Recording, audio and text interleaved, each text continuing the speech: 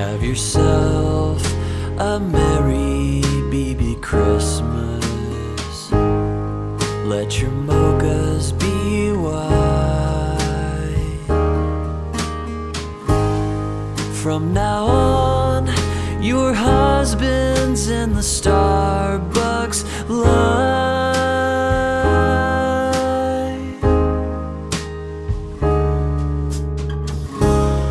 Here we are in the pandemic days, where fashion's gone away for good. Faithful listeners are dear to us. Raise your Starbucks cup once more. Through the years, we'll be basically basic, doing basic girl things. You go, girl. But thank God for Jesus Christ to always reigns.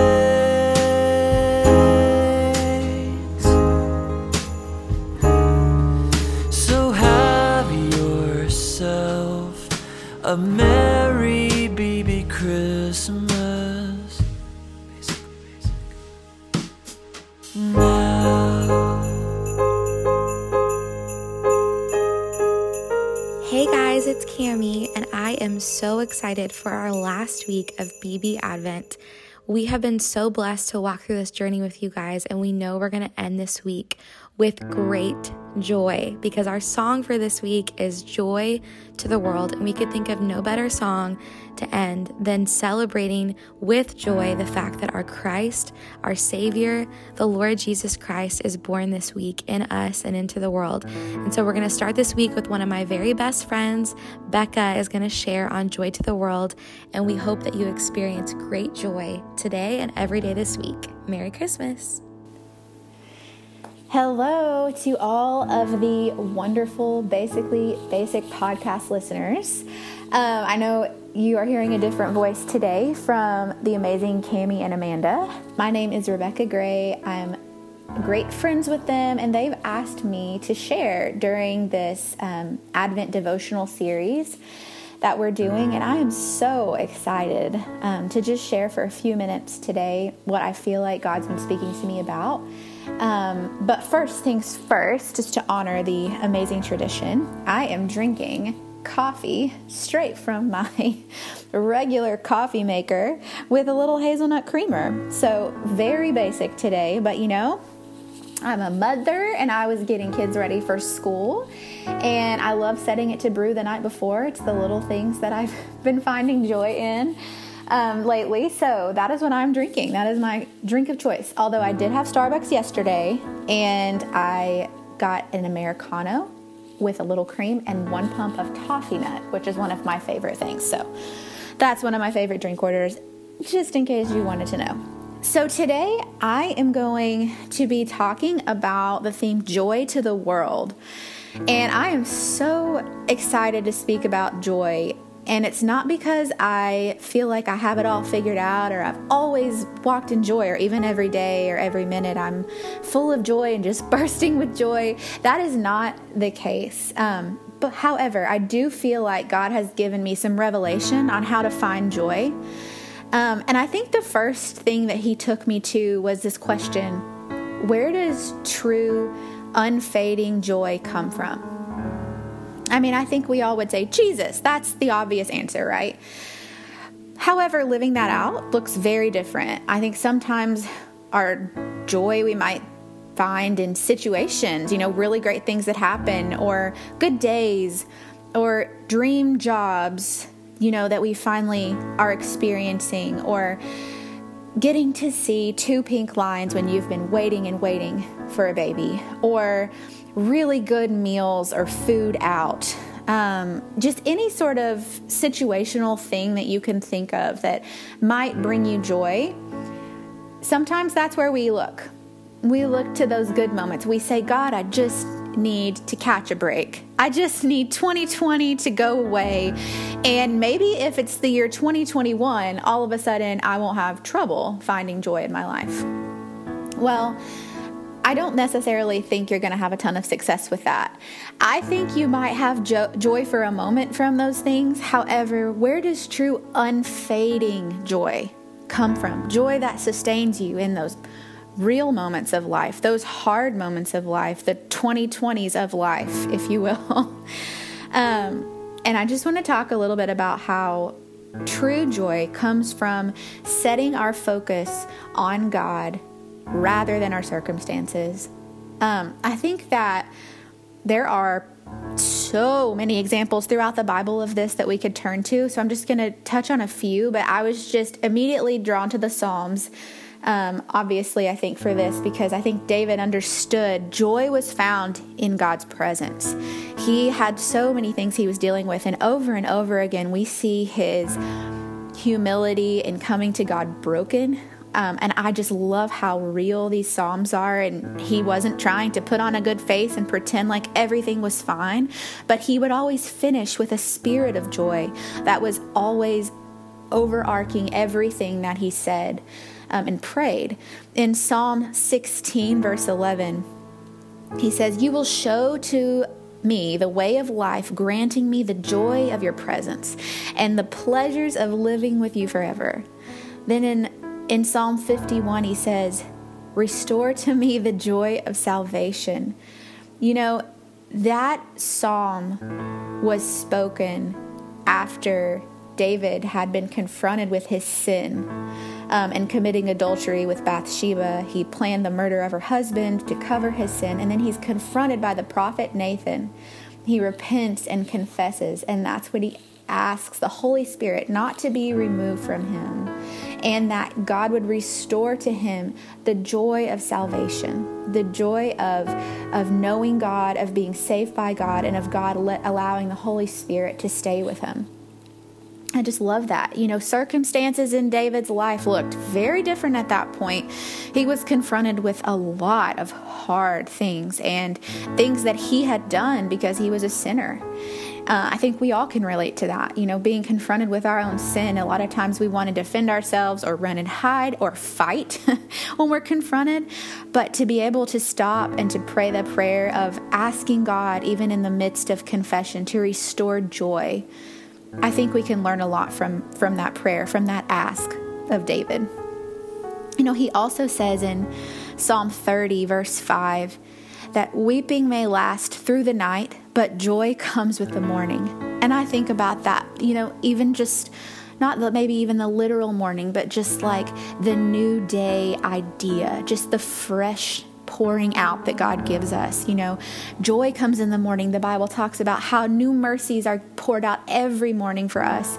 I think it's always important to not lose hope that even if you feel like you're in a really dark spot, that God will refresh and revive you, and there's always new joy that will come, and there's always new hope and new mercy that will come. We just can't lose hope of the fact that we might be in a hard spot right now, but through being in God's presence, like David said, you know, grant me the joy of your presence and the pleasures of living with you forever, restoring to me the joy of salvation. I think it's going back to these basic things that we as believers need to cling to in hard times. It's not the big life moments sometimes. It's the small time in the presence of God where no one else sees you but God, and knowing that that's enough, and his presence just brings you a supernatural sense of joy. Another thing I was thinking about was, you know, the prayer we always say, or the scripture that's always repeated, is the Nehemiah chapter 8, verse 10, "The joy of the Lord is my strength." And I think about that a lot. But in context of that story, Israel was just given the law, and they were overcome with feeling extremely condemned, guilty, sad. They were weeping. And as they were weeping after being given the law, the list of things they needed to do and follow and do better at, Nehemiah told them, stop weeping.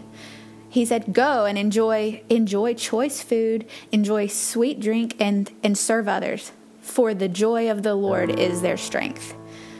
why were they told to celebrate when their circumstances were hard and they were very aware of their sin? Again, it goes around your circumstance and what you're dealing with. The children of Israel were never known for their perfect behavior. And you know what? Neither am I, and neither are you, if we're honest. But known for being God's chosen people. We are told to celebrate just like they were, even in the hard circumstances, even when we are faced and confronted with the ugliness of our sin, because we are God's chosen people. He loves us. Joy comes from belonging to God. Belonging to God. In fast forward to the New Testament in Luke chapter 15, there's 3 parables in chapter 15 of things being lost or people being lost. A sheep, a coin, and a son. And all 3 end with rejoicing when those things are found and reunited. There's the parable of the lost sheep when, Jesus says, leave the 99 and go after the one. Then the coin, the woman searches her house for it, flips everything upside down. And then when she finds the lost coin, she says, rejoice with me because I have found my lost coin. In the same way, there is joy in the presence of God's angels when one sinner repents. So just that joy of being reunited with that thing. And then the last one, the parable of the prodigal son, which I think most of us know, is the son leaves his father, takes his inheritance, squanders it, comes to himself, goes home, and before he's even down the path, the father is running to him, rejoicing because his son has come home and they're reunited, and he's having a feast, and he's, treating him with such grace and forgiveness and joy. And I think that idea of being reunited, God's joy comes in reuniting us to himself through Jesus. His plan was always to be with us. That's the goal. The presence of God, to be with God, to see God, and to let him see you. To see God and to let him see you. It makes me think of Hagar in Genesis.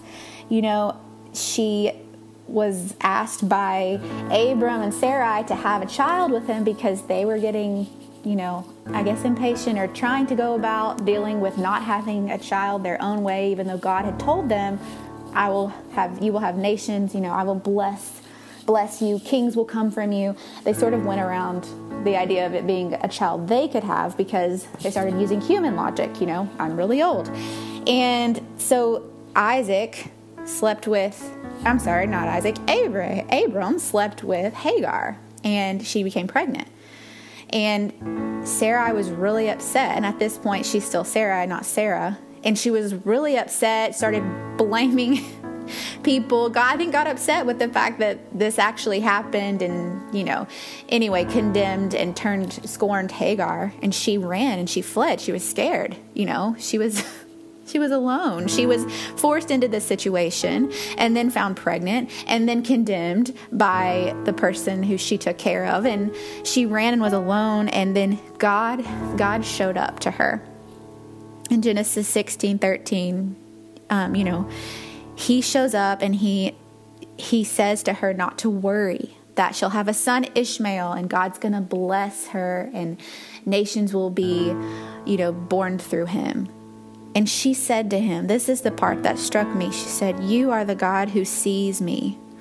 And then she also says, have I truly seen the one who sees me?